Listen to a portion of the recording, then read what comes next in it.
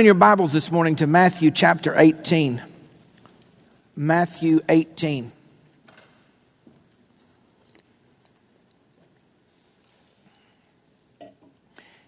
If you're noticing, your rows might be a little more empty today than before. We added about 150 chairs by faith, and so we haven't had a church split that I'm aware of, but we've got a lot more chairs out, and I'm believing that the Lord is going to fill these extra chairs. Amen? Amen. Last week, if you were here, I talked to you about the power of destructive words spoken over us and breaking the power of destructive words.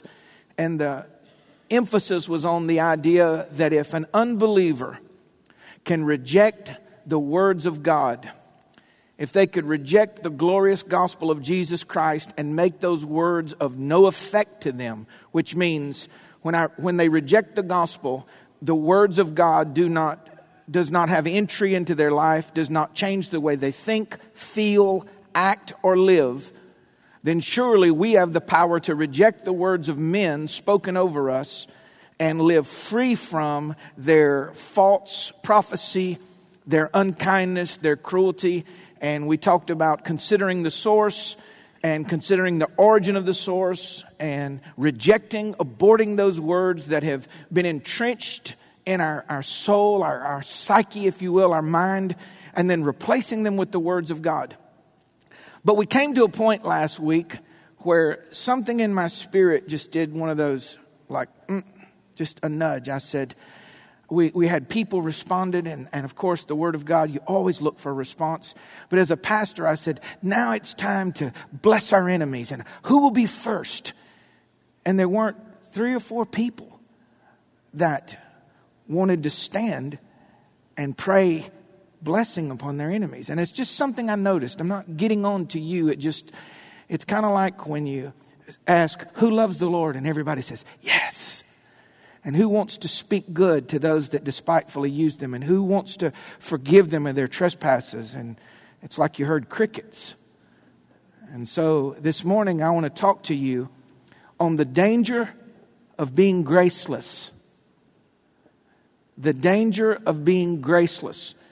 Have you got your Bibles open to Matthew 18? Matthew 18 verse 21. Then Peter came to Jesus and said, Lord, how often shall my brother sin against me and I forgive him? Till 7 times? And Jesus said unto him, I say not unto you until 7 times, but until 70 times 7. And for those of you that don't do math in your head, that's 490. Therefore, Jesus said, to explain this truth, the kingdom of heaven is like unto a certain king, which would take an account of his servants. And when he begun to reckon, one was brought unto him which owed him 10,000 talents. But for as much as he had nowhere to pay, or no way to pay him, the Lord commanded him to be sold, and his wife and his children, and all that he had, so payment could be made. The servant therefore fell down and worshipped the king, saying, Lord, have patience with me, and I will pay you all. And here's the strange thing. The Lord of that servant was moved with compassion. He loosed him and forgave him the debt. But the same servant, mark that in your Bible, the same servant went out and found one of his fellow servants, which owed him 100 pence, and laid his hands on him and took him by the throat, saying, pay me what you owe me.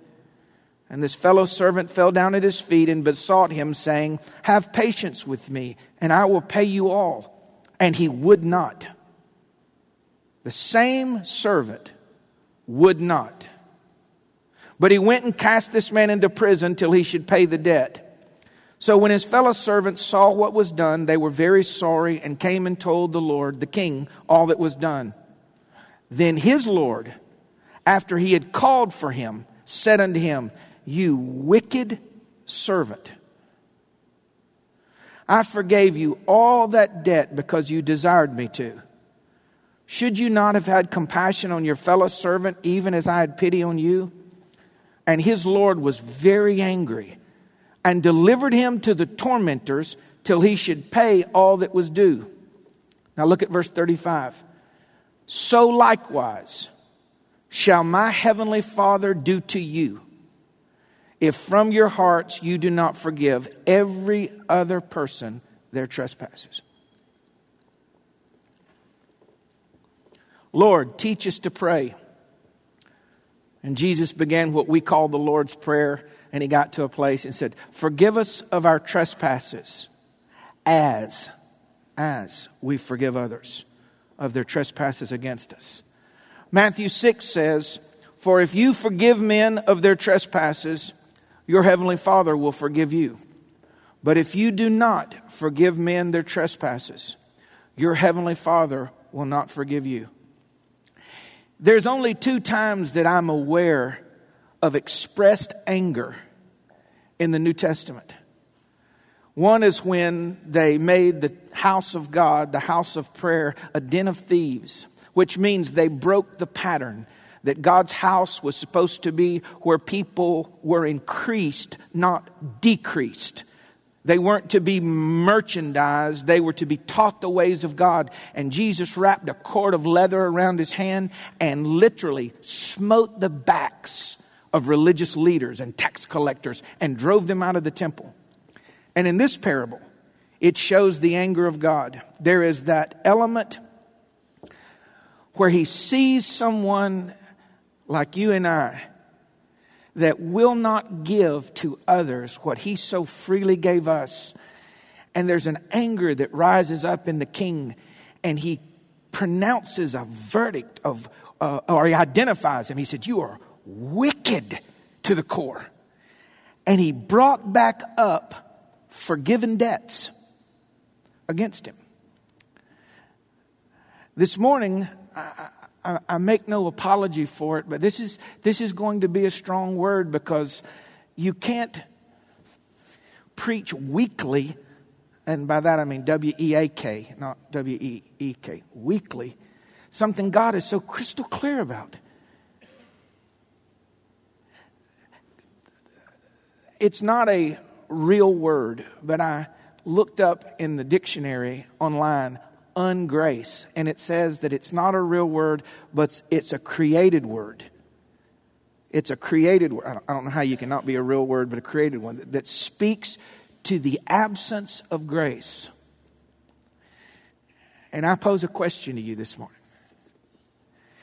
If there is one person in your life that you will not give grace to, then that makes you a person of ungrace. Because grace is either all-encompassing or it isn't. Either all my sins are forgiven or they aren't. And either all of theirs are forgiven or they aren't. I want to speak to you for just a few moments on the dangers of being graceless. And when the sun goes down tonight, may there be no room in your heart, not only for the destructive words that other people have spoken, but the destructive attitudes that you have justified in your own heart, because every unforgiveness is justifiable in your own heart. It's going to be quiet in here today. I can tell. That's all right. Let's pray together. Lord, I just start off and I ask you, while I preach, to search my heart, O Lord. See if there's any wicked way in me that would hold somebody else by the throat and demand that they make restitution to me. I ask you, O Lord, to help show me any area where you could look at me and call me ungraceful or a person lacking grace. I want grace to be my anthem, my mantra, my refuge, and my expression all the days of my life, O Lord. Forgive me for any attitude that is so brazen that it would take something freely from you and not give it to somebody else. Oh God, heal me of it, I pray today.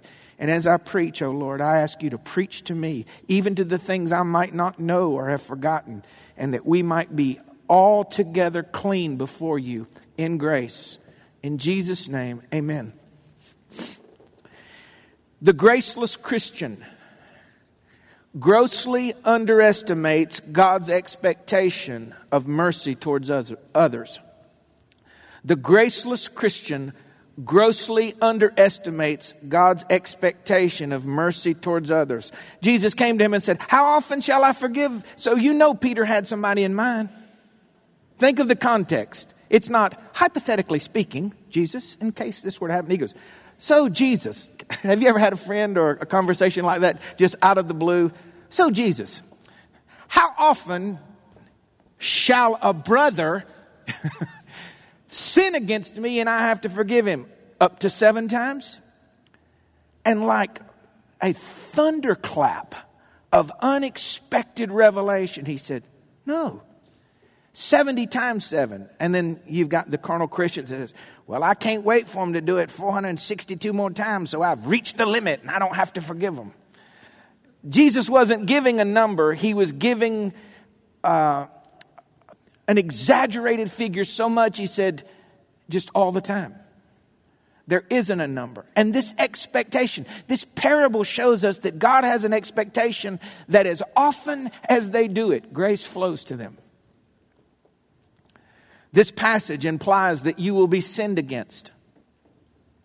All types of unkindness, all types of cruelty, neglect, slander, abuse, theft, disdain, mockery, hate.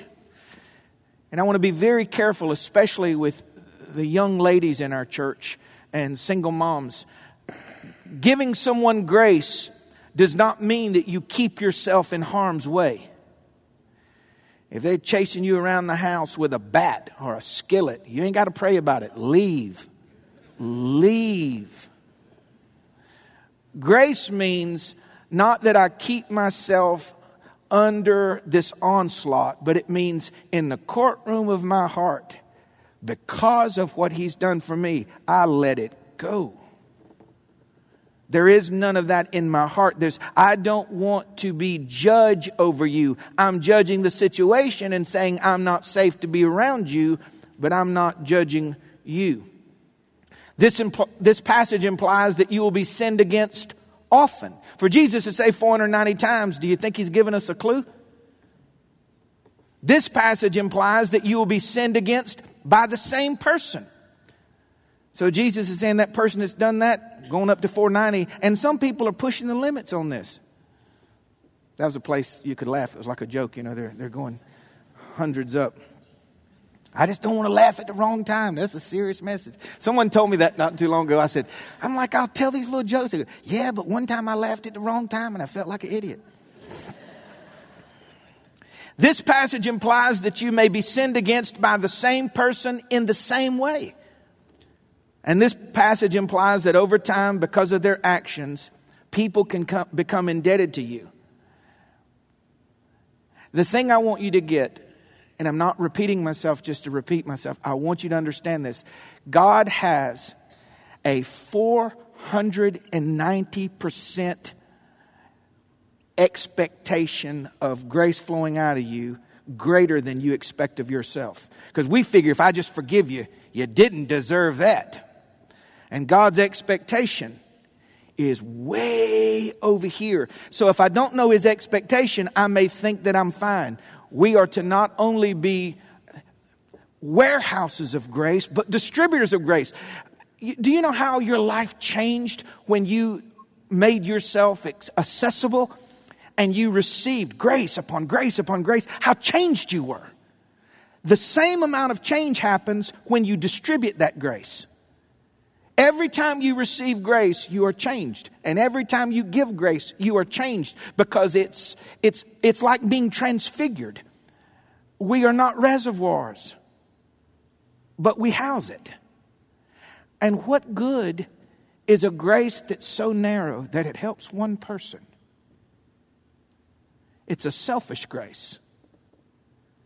It's an immature grace. It's a wasteful grace. Everything God has done for me, he wants me to use it to affect someone else. We believe that with blessings. He gives us blessings so that we might be a blessing to other people. He gives us resources that we might share our resources with other people. He gives us homes that we might be hospitable and share our home with other people. He gives us health that we might use our health to help those that might not be able to help himself. But when we get to grace, we think that, well, that grace is for me. God's expectation of grace in your life is 490 times stronger than many of us think it is. Number two, the graceless Christian lives in a false reality because of what he has forgotten. He has forgotten that there is a king that rules over him. He has forgotten that he is a servant. He has forgotten the incalculable debt that his life had accrued. When Jesus told this story, what he was doing was putting up a mirror so we could see ourselves more clearly. And two things will change your Christian life more than anything else: when you see God clearly and when you see yourself clearly. Those two things is foundational. They are critical to your spiritual health. Because if I see God clearly and I don't see me clearly, I'm in trouble. If I see myself clearly and I don't see God clearly, I'm in trouble. But if I see both, then I'm balanced. He has forgotten the incalculable debt that his life incurred. In this story, it says 10,000 talents. And I copied and pasted this because I didn't trust my memory. So I want to read this to you. 10,000 talents represented between 60 and 100 million denarii, or between 30 and 100 million days' wages of an average worker. So 30 to 100 million, let's split the difference. This guy's debt was 70 million days worth of work. Now, I've known hustlers.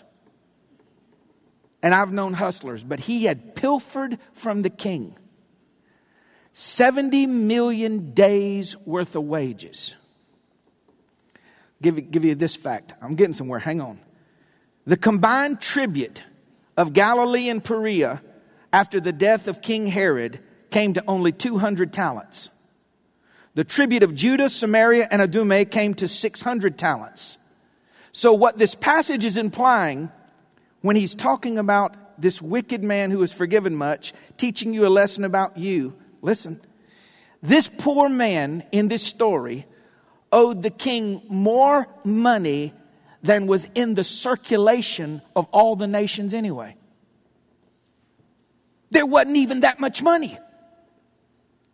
And when I see my sin against God, when I see the Christ crucified, when I see him beaten and bloodied and naked and marred and the crown of thorns pushed into his head, that was my sin. He became sin for me.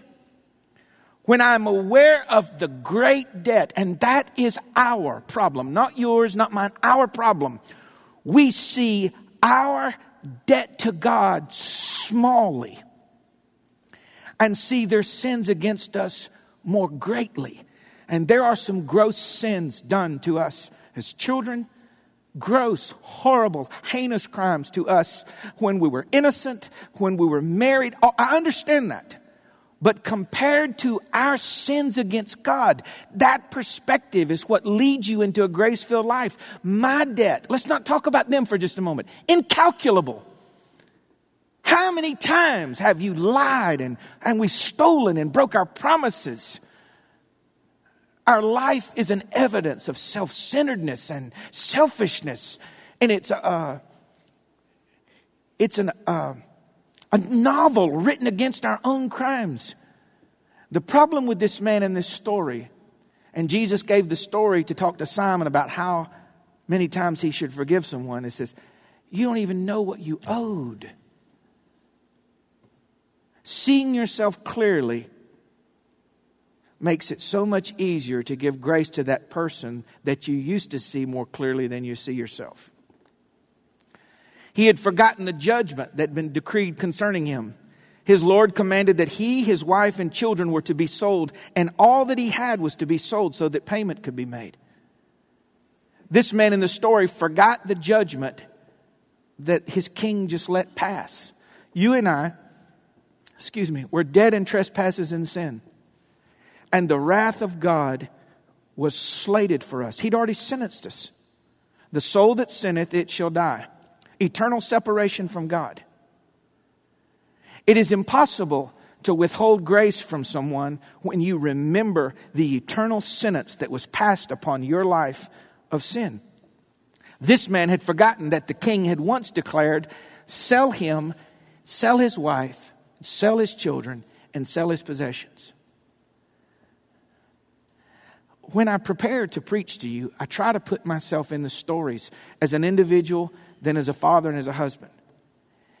If you were to pronounce an earthly sentence upon me and say, sell Kelly to the highest bidder, take his little girls and give them to the highest bidder, I don't know who that man would be. I don't know what his intentions would be. And John is going to go to prison and think about the wife and children's demise. And then take every possession so that his wife and children have nothing. Break up his family. And I could picture myself screaming, oh Lord, have mercy on me. Don't do this to my wife and babies. Whatever it takes, whatever it takes. And him just be moved and say, reverse that decision. How do you forget that? Because we're carnal. And because the entrance of God's word is not gotten deep into our soul, and it's not the foundational standard. That's why I invite you a lot on Sundays to remember back. You hear me say, do you remember how he forgave you and gave you a new start? Because we can't forget these things. We were judged, damned, doomed, without hope. And he just decided before the earth was created to provide a way for people like you and I to go free. He had forgotten how desperate he once was before the king. It said he fell down and worshiped the king, screaming, have patience on me and I will pay you all. I will pay you all. And he forgot how the king had dealt with him. The king was moved with compassion. Look how tender he was with him. The king loosed him. That's mercy. The king forgave him. That's grace. And he erased the debt. More money than circulated in the entire region. He erased the whole debt and gave him a new start. Number 3, the graceless the graceless Christian, is easily recognized by his behavior. The graceless Christian is easily recognized by his behavior. But this same servant that was forgiven so much went out and found one of his fellow servants, which owed him 100 pence, which is $16, by the way. So God views your debt as incalculable, and this other person in comparison. So John, you're saying the crimes against me as a little child were nothing? No, that's not what I'm saying. But compared to our sinfulness, God wants us to see our sinfulness so much greater than we do the other person's sinfulness. It's not apples and apples. It's seeing my own. He went out and found this guy, laid hands on him, took him by the throat, saying, pay me what you owe me. And his fellow servant fell down at his feet and besought him, saying, have patience with me, and I will pay you all. And he would not. And he went out and cast him into prison till he should pay the debt. Notice how determined this graceless person was. He went out and found one, which means he was looking for him. Notice how petty he was, $16. Notice how forceful he was. He put his hands upon him. Notice how angry he was. He took him by the throat. Notice how numb he was. And this is the one I want to bring special attention to this morning. This man said, he fell down at his feet, have patience with me and I will pay you all. Why? How could he not recognize the same phrase he used coming from another person? Because self-righteousness is death. We don't see our sins in other people. We see ourselves better than. If there was any part of him that was alive, he would have said, that phrase is familiar. Have mercy with me. Have patience with me till I pay you all. Notice how callous he is. He would not. Notice how severe he is. Cast him into prison. And notice how unbending he is till he should pay the debt. How do you pay off your debt in prison? it means you can't get out. When we are graceless, we're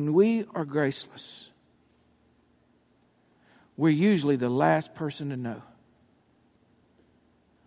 What judgment have you justified in your heart towards someone else? Remember, the issue is not, are they guilty? The issue is, have you been forgiven? Say it again. The issue is not, are they guilty? The issue is, have you been forgiven?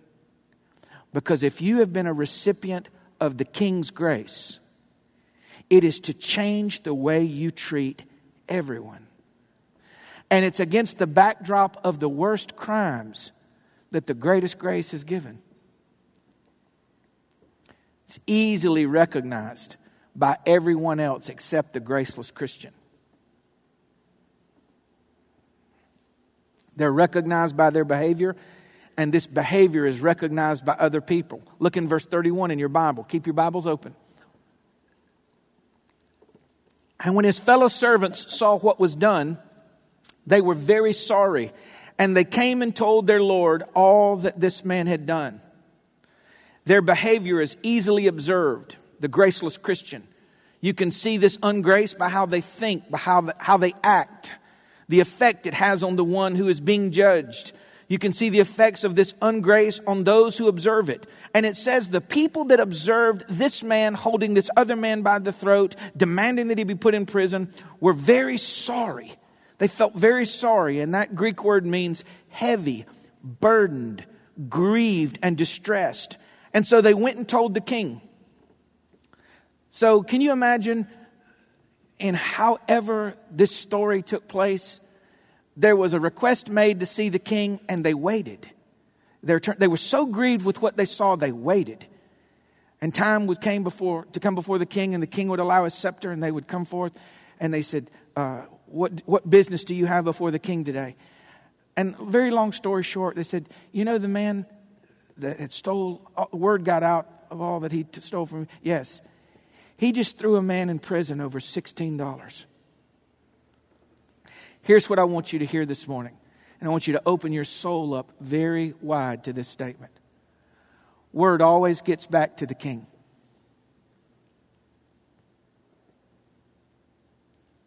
Word always gets back to the king. Now, our king is not waiting on the information to get there. He's all-knowing. But as it happens, he hears it. You know John Wood? Yeah, I know him. He ran up an incalculable debt. He hates someone today, and he won't forgive them. What? And it causes a shift in the thought process of the king, the demeanor of the king, the words of the king, and the actions of the king. Word always gets back to the king. What has God been hearing about you? And finally, number 5. The graceless Christian is always called to give an account for their ungrace. Ben, if you would come on up for me. The graceless Christian is always called into an account for their ungrace. It's only a matter of time before the reckoning. Look in your Bible, verse 32. His Lord called for him. And God will set up a moment, a scheduled event for you to answer for ungrace. It was not to man he would answer, but to the king, the supreme authority. His guilt was pronounced publicly. The king said, "You wicked servant." Now listen carefully to this. That word wicked, that Greek word means you're hurtful, you're evil, worthless, bad, corrupt, diseased, and morally guilty on every front. And he was asked the question that separates the guilty from the innocent. Verse 33, the king said, shouldn't you have had mercy on your fellow servant, even as I had pity on you? Stay with me, watch. No answer. Do you even have to think about it? Why the hesitation? Why would you think so? Well, you don't know what they did to me, and you don't know how many times they did it to me, and you don't know how little remorse they've shown, if any. And then I can hear you because I've thought this. But in this story, they repented. And the people that did this has never repented to me. Their words are not the producer of the distribution of grace. You have grace flowing out of you from the beginning. And the only thing their repentance does, it makes it available to them. You're healed not when they receive it, but when it flows out of you. And if they never tap on that grace, you are innocent before God if it flows from you. If it flows from you. He said, shouldn't you have had pity on your fellow servant? No answer. No answer. Do you see? And I pray I say this clearly enough. I believe that this question was the open window because the king wanted to give grace again. Shouldn't you have had pity? If he'd have said, yes, I should have. What's wrong with me? Oh, king, please forgive me. Give me an opportunity. I'll go and pay off this man's all his debts. I'll make it right. And the king gave him an opportunity. And that wicked man fell silent. Shouldn't you have had pity? And that's when the judgment fell. And so very humbly and very meekly, I offer you that same window this morning. Shouldn't you have pity on this other person as the king has had pity on you? And if there's a yes in your soul, you can avoid what happens in the next verses. It says the king was enraged against him and pronounced a repetitive judgment that was impossible to escape from. It says, deliver that man to the tormentors, the torturer, until he pay all. So he brought his debts back up. He commanded that this man be taken to an inner dungeon and be tortured. And I know this ain't popular teaching. It's right there in your Bible. And so shall my heavenly Father do to you.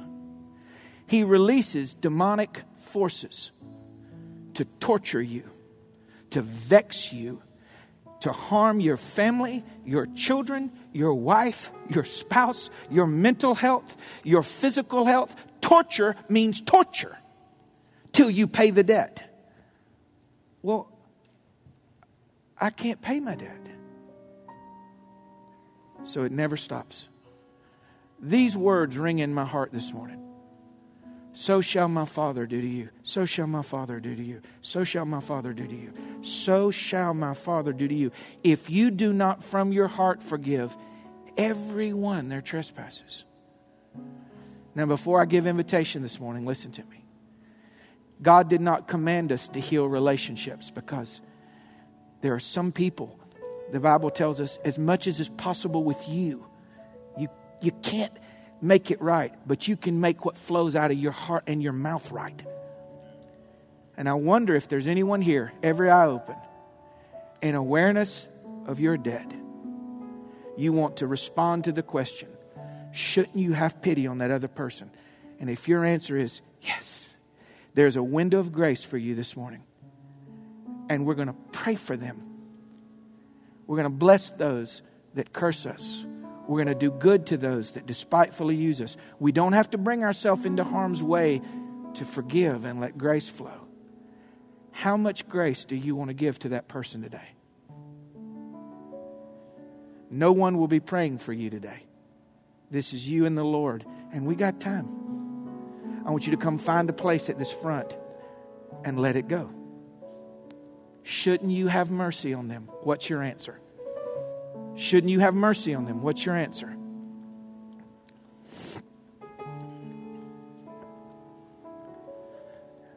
Shouldn't you have mercy on them? How you answer that question is the profit of your tomorrow.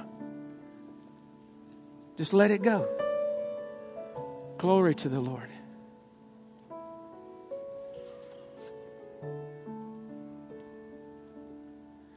Glory to the Lord.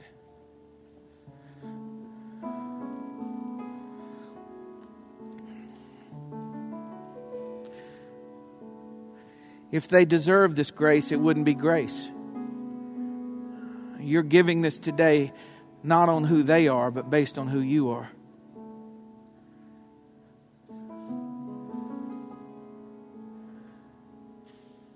I just hear it in my spirit. I forgive you. I forgive you. I forgive you. I forgive you.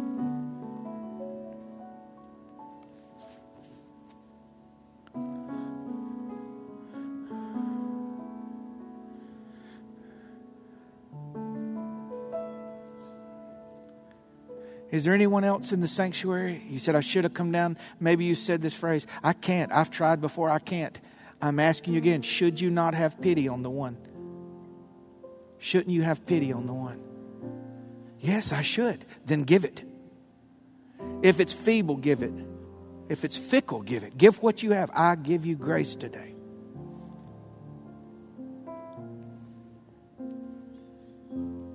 I give you grace today. Out of all that God's given me, I give you grace today.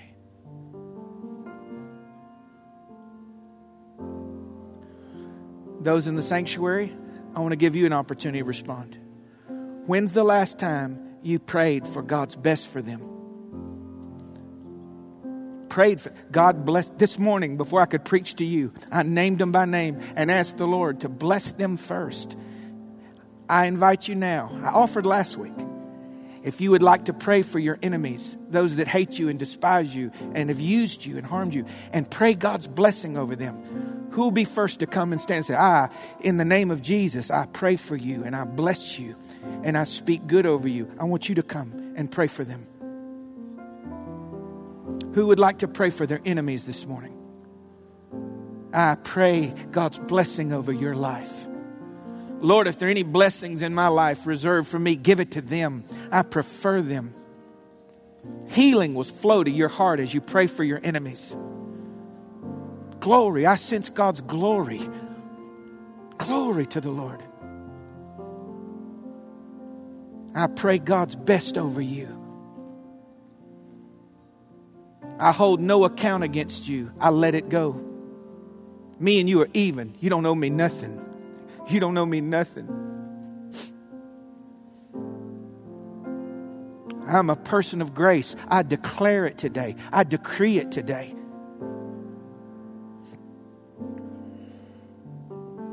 I decree it. Grace only in my life. Grace only.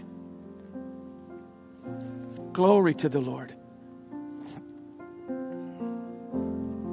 I give grace to you.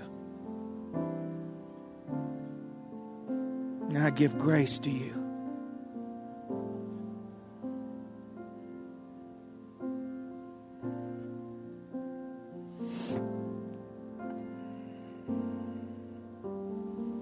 Glory to the Lord. Glory to the Lord. Glory to the Lord.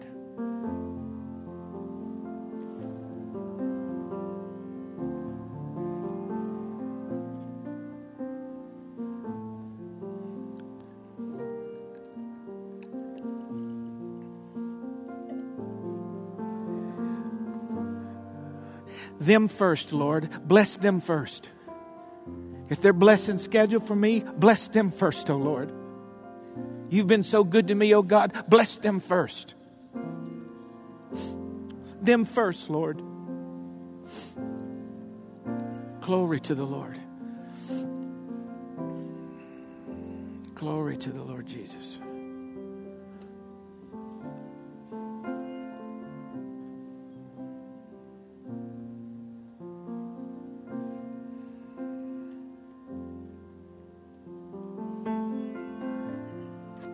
Church family, would you stand with me? And just as we have music playing silently, would you just lift your hands to the Lord? Can you rehearse your debt that's been forgiven and thank Him? Can you just rehearse your debt? Just lift your hands to Him and rehearse it. God, I remember, I have not forgot how great my sins were against you, and you are so rich in mercy to me. So rich in mercy to me. Oh God, thank you. Thank you for not judging me in your wrath, oh Lord. Thank you, Lord. Thank you, Lord. Where would I be, oh Lord, if not for your grace? Thank you, Lord.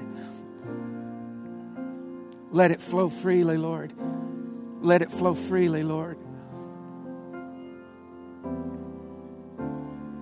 Glory to your name, God.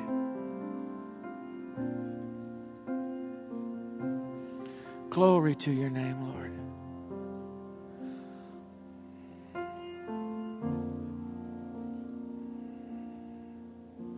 Glory to your name, oh Lord. Church family, would you look this way? Years ago, I probably have shared this with you. Things like this aren't usually in my notes. But those of you that are older like me, do you remember Miss Corrie ten Boom? Do you remember her, The Hiding Place? She told a story once that she was, of course, her book about the horrors of Germany and the concentration camp, years ago swept through the world, and she preached all over the world, and she would tell the story about the hiding place and how they rescued the Jews from Nazi Germany terrorism. And she recounts the story. She was preaching one day on forgiveness, and she looked out in the congregation, and there was one of the guards that would make her and her sister strip naked, and they would mock her emaciated breast because she was starving to death. One of the guards would urinate on her sister. And she said it was like time froze. And the Lord spoke to her, "Are you grace or law?" She said, "I felt like and I'm paraphrasing as I remember the story, my soul was being ripped in half." And He said, "Don't preach another word till you tell me you can forgive them." She walked down from the platform, walked up to the guard and said, "Because of what Jesus Christ forgave me of, I forgive you," and hugged him. And we say, that's unbelievable. That's where we live. Because an ungrace can be towards gross cruelty or just neglect. It can be anything. The issue is not the size of their crime. The issue is, are we graceless or gracious? Here's the thing I want to close with. When you go into the doctor, they take your vital signs. Vital signs tell you everything. And if they want to go deep, they go into your history. But vital signs, when they come in, here's your two primary vital signs. Are there any unforgiven sins in your life between you and God? And you say, "No, the blood of His Son has cleansed me from all sin." Is there any unforgiven sins of others against you in your heart? And you say, "No." Then you're good. You ain't perfect, but you're good because you're in grace. And grace is the answer to everything. Great grace is on you. Great grace is on you. For my weaknesses, there's grace. For my failures, there's grace. And my Father forgives me according to how I forgive others. So no matter how many times I stumble, He looks to see, did you forgive? Oh, yes, Lord. Yes, Lord. Yes, Lord. The final thing, I know I've given you several final things, but I stopped early. I preached not too long, so I can tell you this. Years ago, and I'm not a man prone to visions or dreams, but I had a vision, a day vision. And I went into the heaven. And not that it's there, but the Lord wanted to show me a truth. There was like a bank in heaven. So here you got these big angels in the bank. And you know how they used to have the bars at the window? Like Andy Griffith kind of bars at the bank teller's window. I don't know why it was like this. So I walked up and the angel was standing there. And huge person, glowing light. And the wings would come out and go back in. He goes, "Hi, John. Can I help you?" And I said, "Yes, I'm here to make a deposit." And he said, "What are you depositing?" And I said, "Mercy." And the angel leaned into me and goes, "Oh, that pays the highest yield of anything you can do here." And it was over. Little did I know what was ahead of me in the days to come. And the Lord said, with all your depositing in the courts of heaven, your praise, your worship, make sure you deposit mercy for other people. And when it comes time, and they have to withdraw on it. Oh, I've been expecting you because of what Jesus did for me. Forgiven, forgiven, forgiven. It pays the highest yield of anything you can do. Terry, would you come this morning and pray over us as we leave? You turn this one on for me. Well, Ben, is your mic on? Thank you. Thank you, Pastor, for a great message. If you would bow your heads, please. Turn this mic on. Father, in the name of Jesus, we just thank you, God, for this grace that's been given to us, Lord. I know, God, now that we've come into your house and we left all this at the altar, and we've come and recognized, God, that we've received grace that we haven't given, that we're going to be challenged on this, God.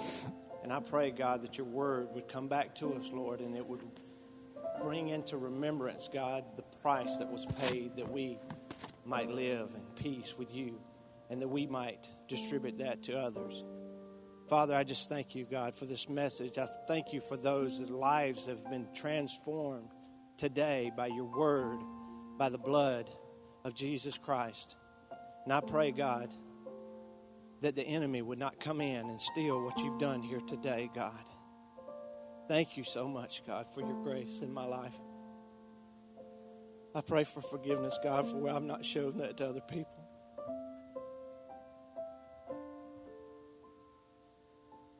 Help me, Father, to be a light to this world, Lord. Thank you again. In Jesus' name I pray. And everybody said, amen. God bless you.